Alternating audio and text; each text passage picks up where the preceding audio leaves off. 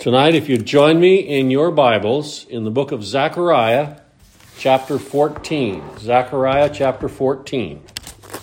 And we're going to deal with the last two verses of Zechariah, chapter 14. This is our last planned message from the book of Zechariah. We've been here almost 2 years, and we're at the last few verses of this book. But I have to say a few things in remembrance and in preparatory for this night's message. And that is, the gospel of God's grace has been presented throughout the book of Zechariah. Zechariah, like Noah, was a preacher of righteousness. And he preached the grace of God, and he preached Christ and Him crucified. And he's going to go on and share with us in this last section that the gospel of promised deliverance. Now, God's grace promised to deliver us from sin, but He's also promised to deliver us from this body of flesh that we have. And the Lord is going to do that. He's going to deliver us from the fall and the effects of the fall. And all of this is effective due to the new birth. Now, we'd have no way of having God ever do anything for us outside of the new birth. That's the first thing God is going to do for us. And from then on, multitudes of blessings will be poured out upon us. And then, too, we also find out that multitudes of blessings have already been poured out upon us before He even saved us by His grace. So keep your place there in the book of Zechariah, but I'd like to have you turn over to the book of Timothy, 2 Timothy, if you would, as we think about this whole book of Zechariah. And then we're going to look at the last two verses as a concluding remark. We look here in the book of 2 Timothy, 2 Timothy chapter 1. In 2 Timothy chapter 1, we have some wonderful message here delivered to us by the Apostle Paul. He was just simply the secretary that left us the message, and the Holy Spirit has given it to us here in 2 Timothy chapter 1, verses 7, 8, 9, 10, and 11. We just want to refresh ourselves that the gospel of God's grace, as declared throughout the Scriptures, is a gospel of promised deliverance. God has promised to deliver His people from sin and the consequences of sin. He has promised also to take away the effects of the fall, and that for eternity He'll take away. We'll be able to meet God on good terms. We'll be able to be there before the throne of grace on good terms. So here in the book of 2 Timothy chapter 1, verse 7 says, "For God hath not given us the spirit of fear, but power and of love and of a sound mind." So the Scriptures are not intended to produce fear in us. We have reverence for God. We have respect for God. But by the grace of God, we're not going to be afraid to meet Him. And it goes on to tell us, "Be not thou therefore ashamed of the testimony of our Lord, nor of me, His prisoner, but be thou partaker of the afflictions of the gospel according to the power of God, who hath saved us and called us with a holy calling, not according to our works." Now, as Zechariah went through, he never brought up the subject of works to anybody, that's how we're going to approach God. He's a preacher of righteousness. He's a preacher of the righteousness of Christ. But according to His own purpose and grace, which was given us in Christ Jesus before the world began. So all of this great salvation that He gives, the salvation that was presented by Zechariah, that message he gave to us through Zechariah about that pool open for sinners. And here we have the Apostle Paul sharing us with these words, "Not according to our works, but His own purpose of grace, which was given us in Christ Jesus before the world began, but is now made manifest by the appearing of our Savior Jesus Christ, who hath abolished death, and hath brought life and immortality to light through the gospel, whereunto I am appointed a preacher and an apostle and a teacher of the Gentiles." So the gospel minister has this responsibility to share this great truth about our Savior, that He is in the business of delivering us from the fall, the consequences of the fall, sin of the fall, and also the soul that sinneth, it shall die. He's going to have to take care of that issue so that we can be with Him throughout eternity. Along the same line is brought out in the book of Titus. The next book in line here, Titus chapter 1, verses 1, 2, and 3, we have these words again, as the Apostle Paul was led to write to a preacher again, and he was, by example, he's the one that we could always count on preaching Christ and Him crucified. Just like we go to the Old Testament, where the Old Testament is not a message of works, and it's not a message of law, it's a message that we cannot keep it, and that we must have grace given to us by the Lord. As Isaiah brought out, if it were not for a very small remnant, we should all be as Sodom and as Gomorrah. So he had a remnant there, he's having a remnant throughout time. So here in Titus chapter 1, verse 1 through 3, Paul, a servant of God and an apostle of Jesus Christ, according to the faith of God's elect, and acknowledging of the truth which is after godliness. Isn't that interesting? By God creating faith in us, and we acknowledge that just as the Apostle Paul did when he said, Lord, what will you have me to do after the Lord came to him? That is after godliness.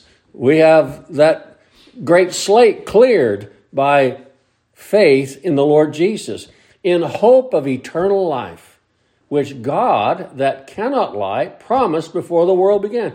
God in the covenant of grace promised us eternal life. And that's what we read all the way through the book of Zechariah, all the way through all the books of the Old Testament. It was Christ and Him crucified. Moses wrote of me. Moses spoke of me as he declared to his apostles there just prior to his ascension. He shared in all the Old Testament, in the Psalms and in the prophets and in the law, the things concerning Himself. And we rejoice in, from time to time, getting to see some of those things. And now verse 3 of Titus, but hath in due times manifested His word through the preaching, which is committed unto me according to the commandment of God our Savior. So God has ordained that preaching is the means by which He declares this great truth. And this great truth is that He has had something in mind, in purpose, from before the foundation of the world, and we have hope of eternal life, which God that cannot lie promised before the world began. Job shares with us so many years ago, I know my Redeemer liveth. Job said that in Job 19, verse 25. I know my Redeemer liveth. And a redeemer is someone that bought someone else out of a problem.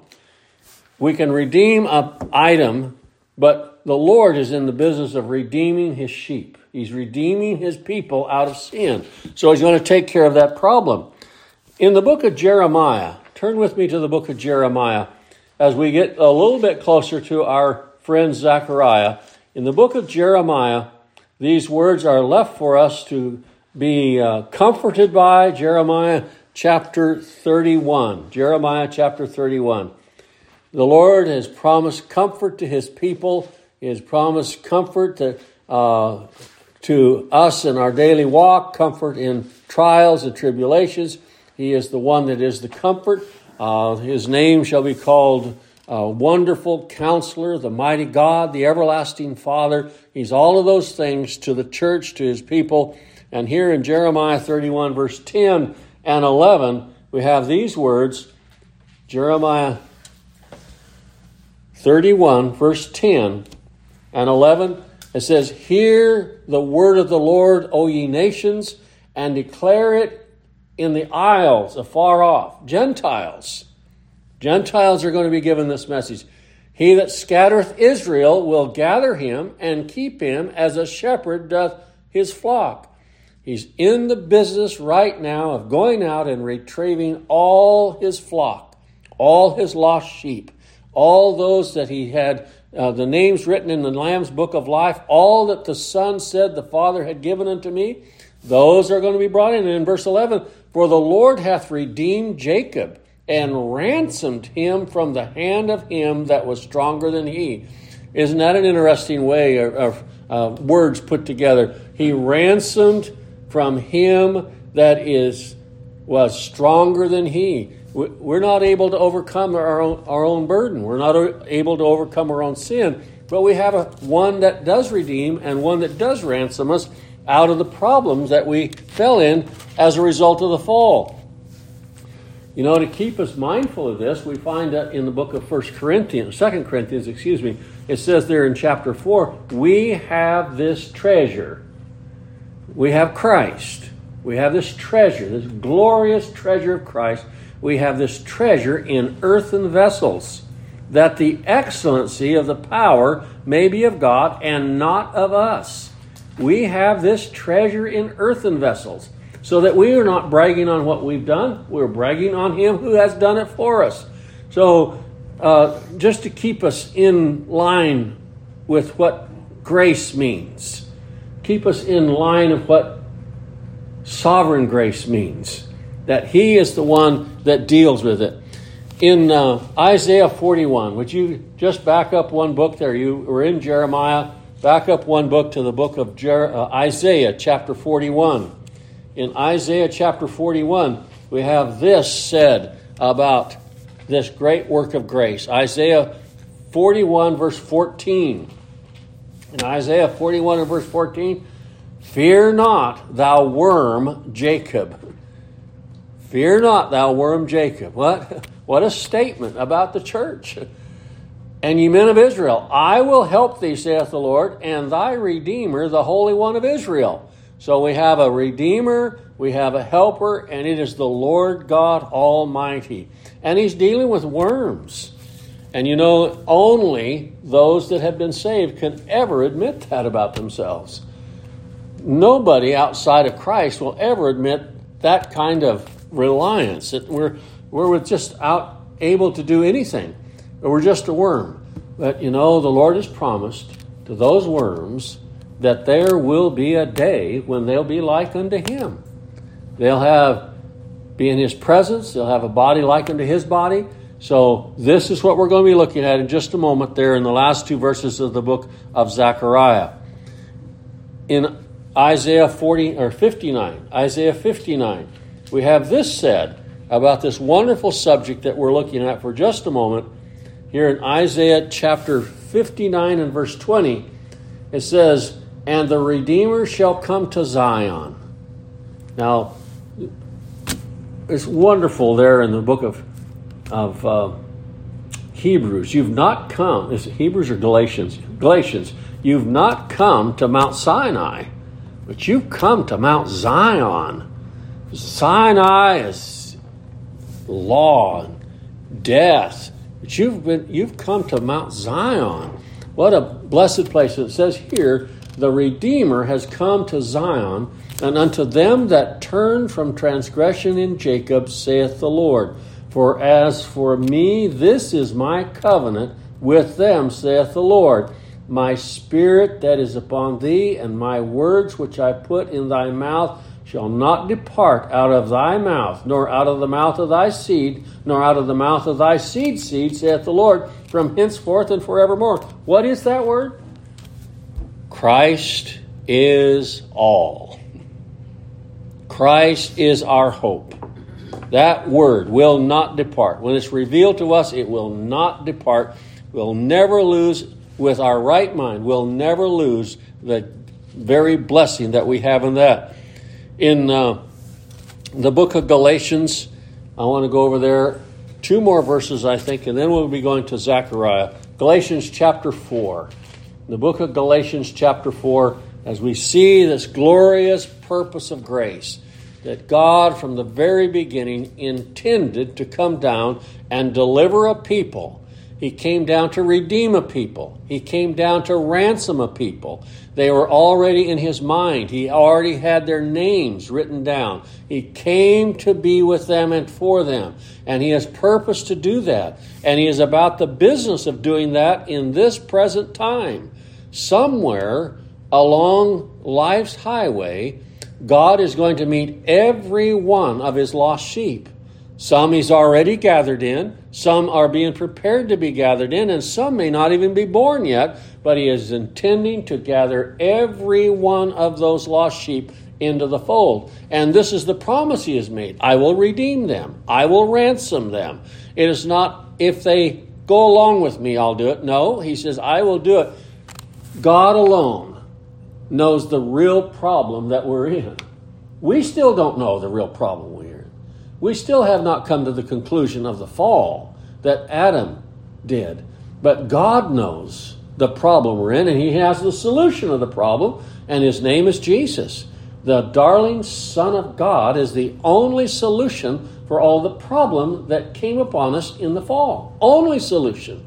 We'll have no other solution. And that solution is the Lamb of God, and that solution is given to us by grace when we're dead in trespasses and sin, and he raises us from the spiritual dead, and we can acknowledge him that raised us now. Now, I've never seen his face, but I've heard his word. It's right here in the book. And he's going to raise his people from their spiritual dead. Just as he walked up to the tomb of our friend there and said, Lazarus, come forth. Somewhere along the line, he's going to raise every one of his lost sheep. All right, here in the book of Galatians, chapter 4, Galatians chapter 4 and verse 5, the word says this, to redeem them that were under the law in the fullness of time. Verse 4, and when the fullness of time was come, God sent forth his Son, made of a woman, made under the law, to redeem them that were under the law, that we might receive the adoption of sons. So God in his wonderful purpose has taken care of that. He took care of that for Zechariah, took care of that for Jeremiah, took care of that for Isaiah. Pray that he's taken care of that for you. And then it says in Titus, who gave himself for us that he might redeem us from all iniquity and purify unto himself a peculiar people, zealous of good works. Titus chapter 2 and verse 14. He has redeemed a people, and they're a peculiar people, and that word peculiar means they're owned by somebody. They were owned by somebody before they acknowledge it, and they don't mind the ownership now. The Lord is my Savior. All right. That's what he's done for us. That's what Zechariah brought out throughout that passage of Scripture. And now let's go over here to Zechariah chapter 14, last two verses of this book. The book of Zechariah chapter 14, verses 20 and 21. Verses 20 and 21. Now, in this passage of Scripture, we read these words, in that day shall there be unto the bells of the horses, upon the bells of the horses, holiness unto the Lord. And the pots in the Lord's house shall be like the bowls before the altar. Yea, every pot in Jerusalem and in Judah shall be holiness unto the Lord of hosts. And all they that sacrifice shall come and take of them and see therein, and in that day there shall be no more Canaanite in the house of the Lord of hosts. What promises that God gives to his church, that he has promised them eternal life before the world began, and in that he has promised that he'll take care of them whether he comes and changes us like unto his glorious body, or whether we die and he changes us like unto his glorious body. It's not going to matter. That promise that God gave. Now it tells us in there, and if you remember correctly, a horse did not chew its cud, and it did not have a cloven hoof, which makes it a what? An unclean beast. It is an unclean beast. It was not to be eaten by the Jews. It was an unclean beast. It was put into a category of its own. Now we find out here that in this, the kingdom of God, that there is nothing that is common or unclean. He saves all nations, peoples, kindreds, and tongues. At one time, they may have been the most unclean beast in the world, but when God comes, he takes care of that uncleanliness and causes them to be holy. Holy, just as he is holy. The Song of Moses, there in the book of Exodus, after the Red Sea, he said, who is like unto thee, O Lord, among the gods? Who is like thee, glorious in holiness, fearful in praises, doing wonders. Who is like thee?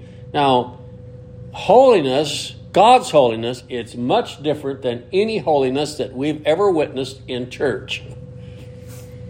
Holiness movement, whatever you want to call it, is much different. God's holiness is Christ in us. It is His holiness in us. He's the one that makes us holy.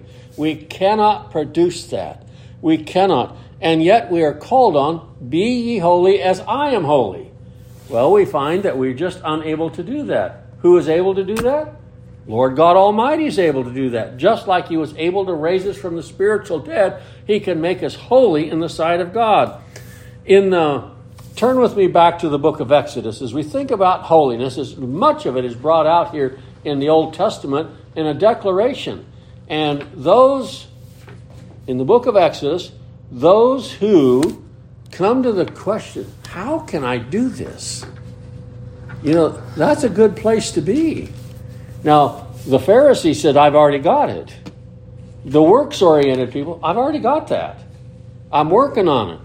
It's getting better every day. Every day I'm getting more holy and more holy and more holy. And in fact, the book of Isaiah talks about those who are holier than thou.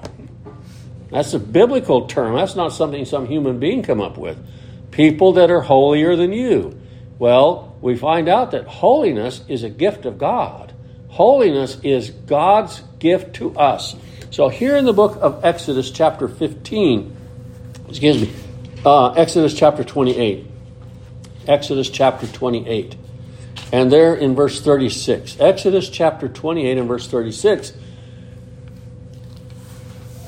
In preparation for dressing Aaron, the high priest.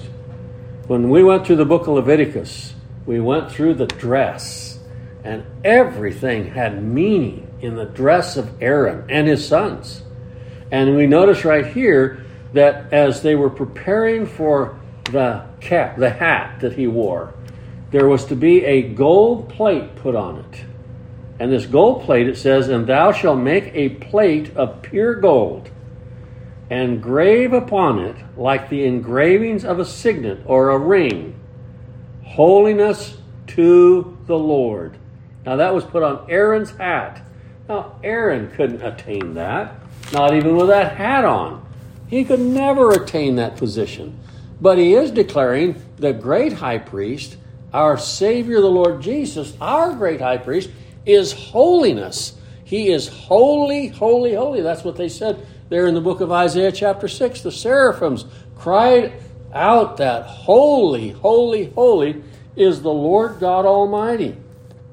In the book of Isaiah, after that, in Isaiah chapter 35, we have this said about God's holiness and how it is appropriated to His people, given to His people to be holy. Those horses, and I was reminded, I believe it was last Wednesday when we mentioned this, there's an 4 teams that are hooked to a wagon. I'm not going to tell you the product that they sell. But on those horses that advertise this product, on their hames are these bells. And every time they walk, it's cling, cling, cling, cling, cling, cling, cling.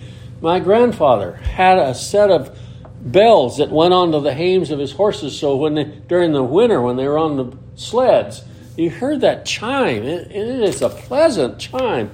Well, there's an allusion here about this, as in Zechariah, that the horses, even the bells of the horses, these unclean beasts, are given bells that say holiness unto the Lord.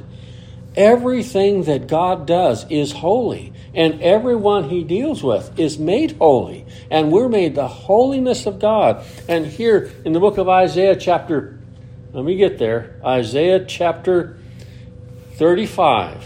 Isaiah chapter 35. Isaiah chapter 35, verse 1. In Isaiah chapter 35, the Lord's walk was an absolute perfect walk. His talk was absolutely a perfect talk. There was not an ill word, not a sinful thought. I just think about the Lord getting ready for Sunday. He didn't ever have a pimple. He never had a cold. He never had an ingrown toenail. He never had any of the illnesses that we're so prone to have.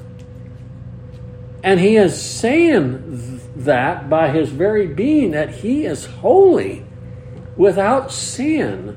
Why do we have illness? It's part of the fall. Why do we have pimples? Why do we have frailty? Why do we have these things that come along? Because of sin. It was brought through the fall, and we have it. Oftentimes God deals with it in a miraculous way. Sometimes he doesn't.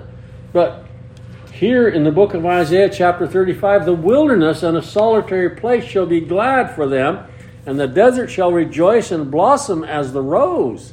It shall blossom abundantly and rejoice, even with joy and singing. The glory of Lebanon shall be given unto it. The excellency of Carmel and Sharon shall see the glory of the Lord and the excellency of our God.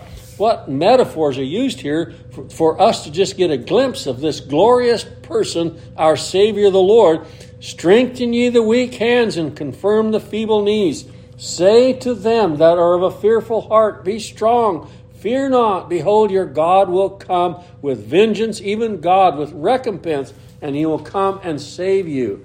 Then the eyes of the blind shall be opened, the ears of the deaf shall be unstopped. That's exactly what the Lord said to John. Take this message to John. He's in prison. Take this message to John. Those who are blind are see. Those who are leprous have it removed. Those who are in jail are out.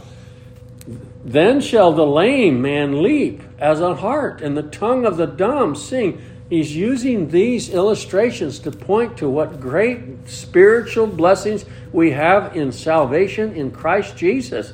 We were lame, and we're able to leap as a hart. Our tongue is tied. We cannot sing praises to the Lord. Now we can sing. For in the wilderness shall waters break out, and streams in the desert. What a glorious picture he gives to us of the great work that God performs when he saves his people from their sins. And that's what Zechariah is writing about at the conclusion of this great book. The parched ground shall become a pool. My goodness, in religion, we just parched out all the time. And there was never any water put on us. And yet, when God saves us, we have the water of life as in our bellies, springing up to everlasting life. And a highway shall there be a way, and it shall be called the way of holiness. No, the way that God leads the church is the way of holiness, because he is holy. And unclean shall not pass over, but it shall be for those, the wayfaring man, though fools should err therein. No lion shall be there, nor any ravenous beast shall go up thereon. It shall not be found there. But the redeemed shall walk there. That's the place that God allows us to walk, is in the way of holiness. It's not our holiness, but it's his holiness given to us. We're placed in the person Christ Jesus, and he is absolutely, in fact, thrice holy. Holy, holy, holy is him.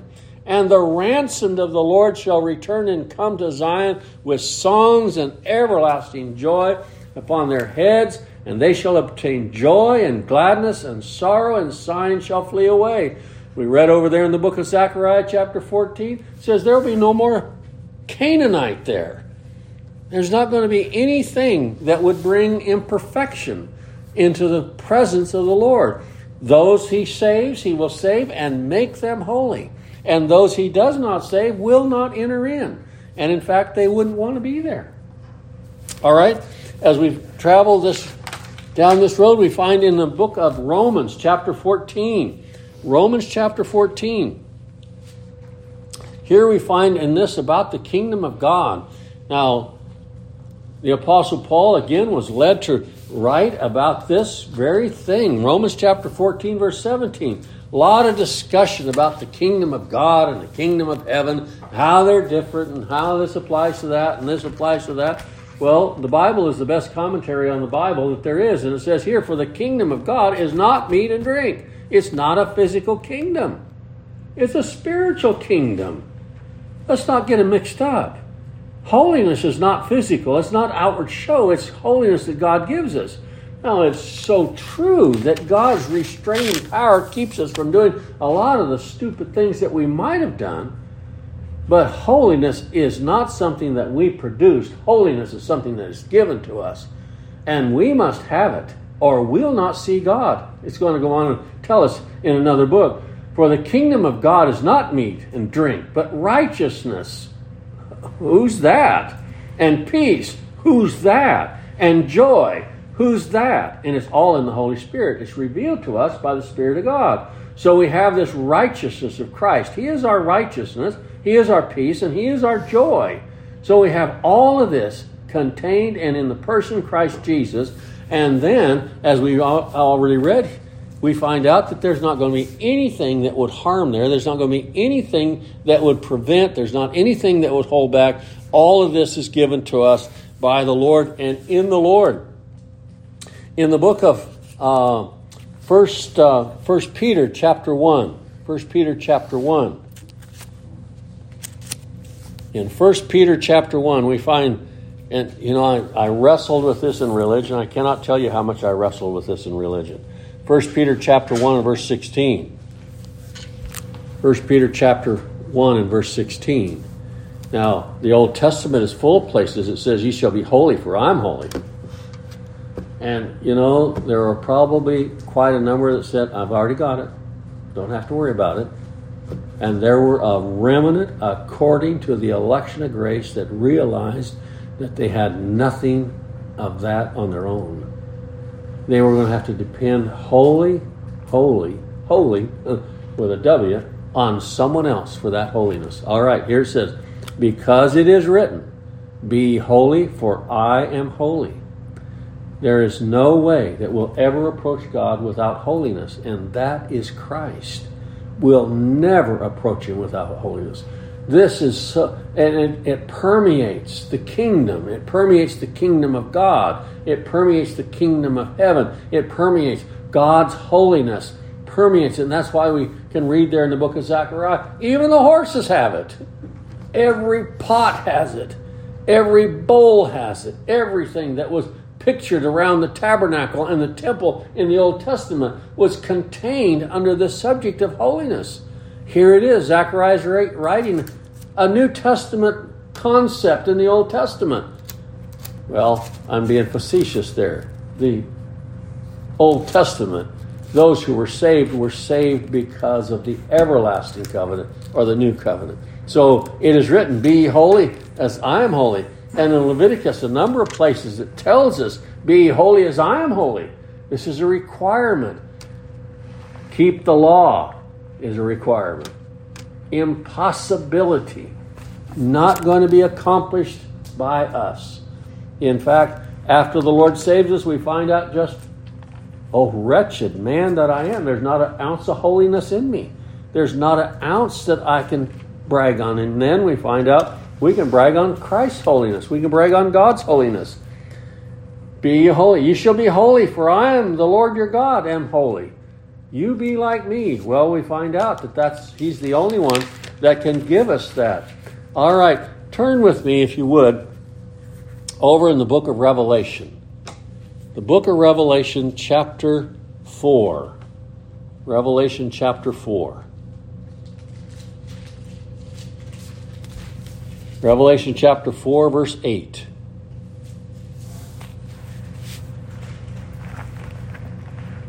"And the four beasts had each of them 6 wings about him, and they were full of eyes within, and they rest not day and night, saying," exactly what the seraphim said in the book of Isaiah, "Holy, holy, holy." Now notice this name that is mentioned here, Lord God Almighty. Now I'm thankful we shouldn't have to have such a redundancy of names. Because every one of those names, Lord God and Almighty, all mean Lord God and Almighty. But the Lord is gracious to us to repeat over and over and over again the glory of God. He is the Lord, He is God, and He is the Almighty One, which was and is to come. And when those beasts or living creatures give glory and honor and thanks to Him that sat on the throne, who liveth forever and ever. Now that is the conclusion that we find over in the book of Zechariah. In this place, there will be no Canaanite. There will be no one that doesn't know the Lord. There's going to be a separation made. Let's go back over there to the book of Zechariah. Zechariah. In Zechariah chapter 14, verse 21, we find that in verse 20, everything, that day shall there be upon the bells of the horses holiness unto the Lord. They even will redound to the glory and holiness of God. Every unclean. You know, I hear the words of the leper, the required words of the leper. Unclean, unclean, unclean. Required to cry it out so nobody else would touch them or step into their shadow, in fact. And here we find that the Lord speaks of an unclean beast as holiness unto the Lord. The house shall be, and the Lord's house shall be like the bowls there before the altar. Yea, every pot in Jerusalem and in Judah shall be holiness unto the Lord. Everything, every one, every being, everything is holiness unto the Lord in His kingdom. It's not meat or drink. It's a spiritual kingdom, and we have the best possible. We have Christ's holiness, we have Christ's righteousness, and we have Christ's joy. And all they that sacrifice shall come and take them and see them. What sacrifices do we offer today? I really get trouble when people come up and tell me that in the very near future we're going to start offering animal sacrifices again. That troubles me. It tells me a lot about the person. Number one, they don't know the first thing about the gospel. Gospel believers are never going to be looking for animal sacrifices again. There was one sacrifice that put sin away forever, and we trust in Him. We're not trusting in some future sacrifice. And the sacrifices that we are privileged to offer today is the sacrifice of thanksgiving, sacrifice of praise. Now, it shouldn't have to be a sacrifice. It should be an enjoyable thing to do, but that's the sacrifices that we offer today. And God moves in us. Now, I've used the illustration recently. My dad had given me a $100 bill. It was his $100 bill till he gave it to me. And the guy today told me, well, what if you refuse it? And I says, are you going to refuse a $100 bill? I'll have to try it next time. He gave it to me. It's mine now. Now, I know where it came from, but it is mine. He gave me His holiness. Now, I have holiness, but it is His, but it's now mine. He gave me peace. It is His peace, but He gave it to me. Now it's mine, but I know it's His. You know, we just look at all of those spiritual blessings and we find out every one of them were dependent upon the Lord to give them to us. They are ours now. We have them from time and for eternity, but we know where they came from. They're not something that we produce. And then in that last verse of that last chapter of the book of Zechariah, and in that day. Now, the Lord is not going to ever accept a Canaanite, a spiritual Canaanite. Now, He's accepted Moabites. He's accepted Jerichoites. He's accepted all kinds of people of all kinds of races and all kinds of places. That's not the issue. The issue here is everybody that God saves is going to believe the same thing about God.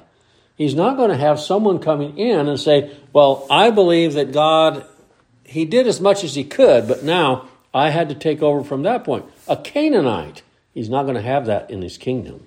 There will be no Canaanites. And in eternal life, in eternal heaven, there will be nothing that will mar, nothing that is sinful, nothing that will do that. So the Canaanites are going to be kept out. There shall be no more Canaanite in the house of the Lord of hosts. Isn't it interesting that the name that Zechariah is so famous for, using throughout this 14 chapters of the book of Zechariah, Lord of hosts, is the one that closes out here. Lord of hosts. He's the Lord of the armies of heaven, the inhabitants of the earth. None can stay his hand or say, what doest thou? And Zechariah said, yea and amen. Here it is. The Holy Spirit has given me this message. There will be those that will understand and believe. God will give them that. And there will be those who walk away and say, Zechariah is a crackpot. I'm going to keep my Canaanitish beliefs. A bunch of Jews were Canaanites. They believed their works were going to get them to heaven. Jesus dealt with them during his own personal ministry. The Pharisee believed that he was already okay. The publican knew he wasn't. And God saved him, and he went down to his house justified. So, as Zechariah opened the book, went through the book, he preached the gospel to everyone that came in contact with him, and he left the results to God. But he also understood that when God did a work, they would be holy. They would love God because he first loved them. They would choose God because he first chose them. And they would be part of the church that in time, God's people will all meet, gather together, and delight in his sovereign grace.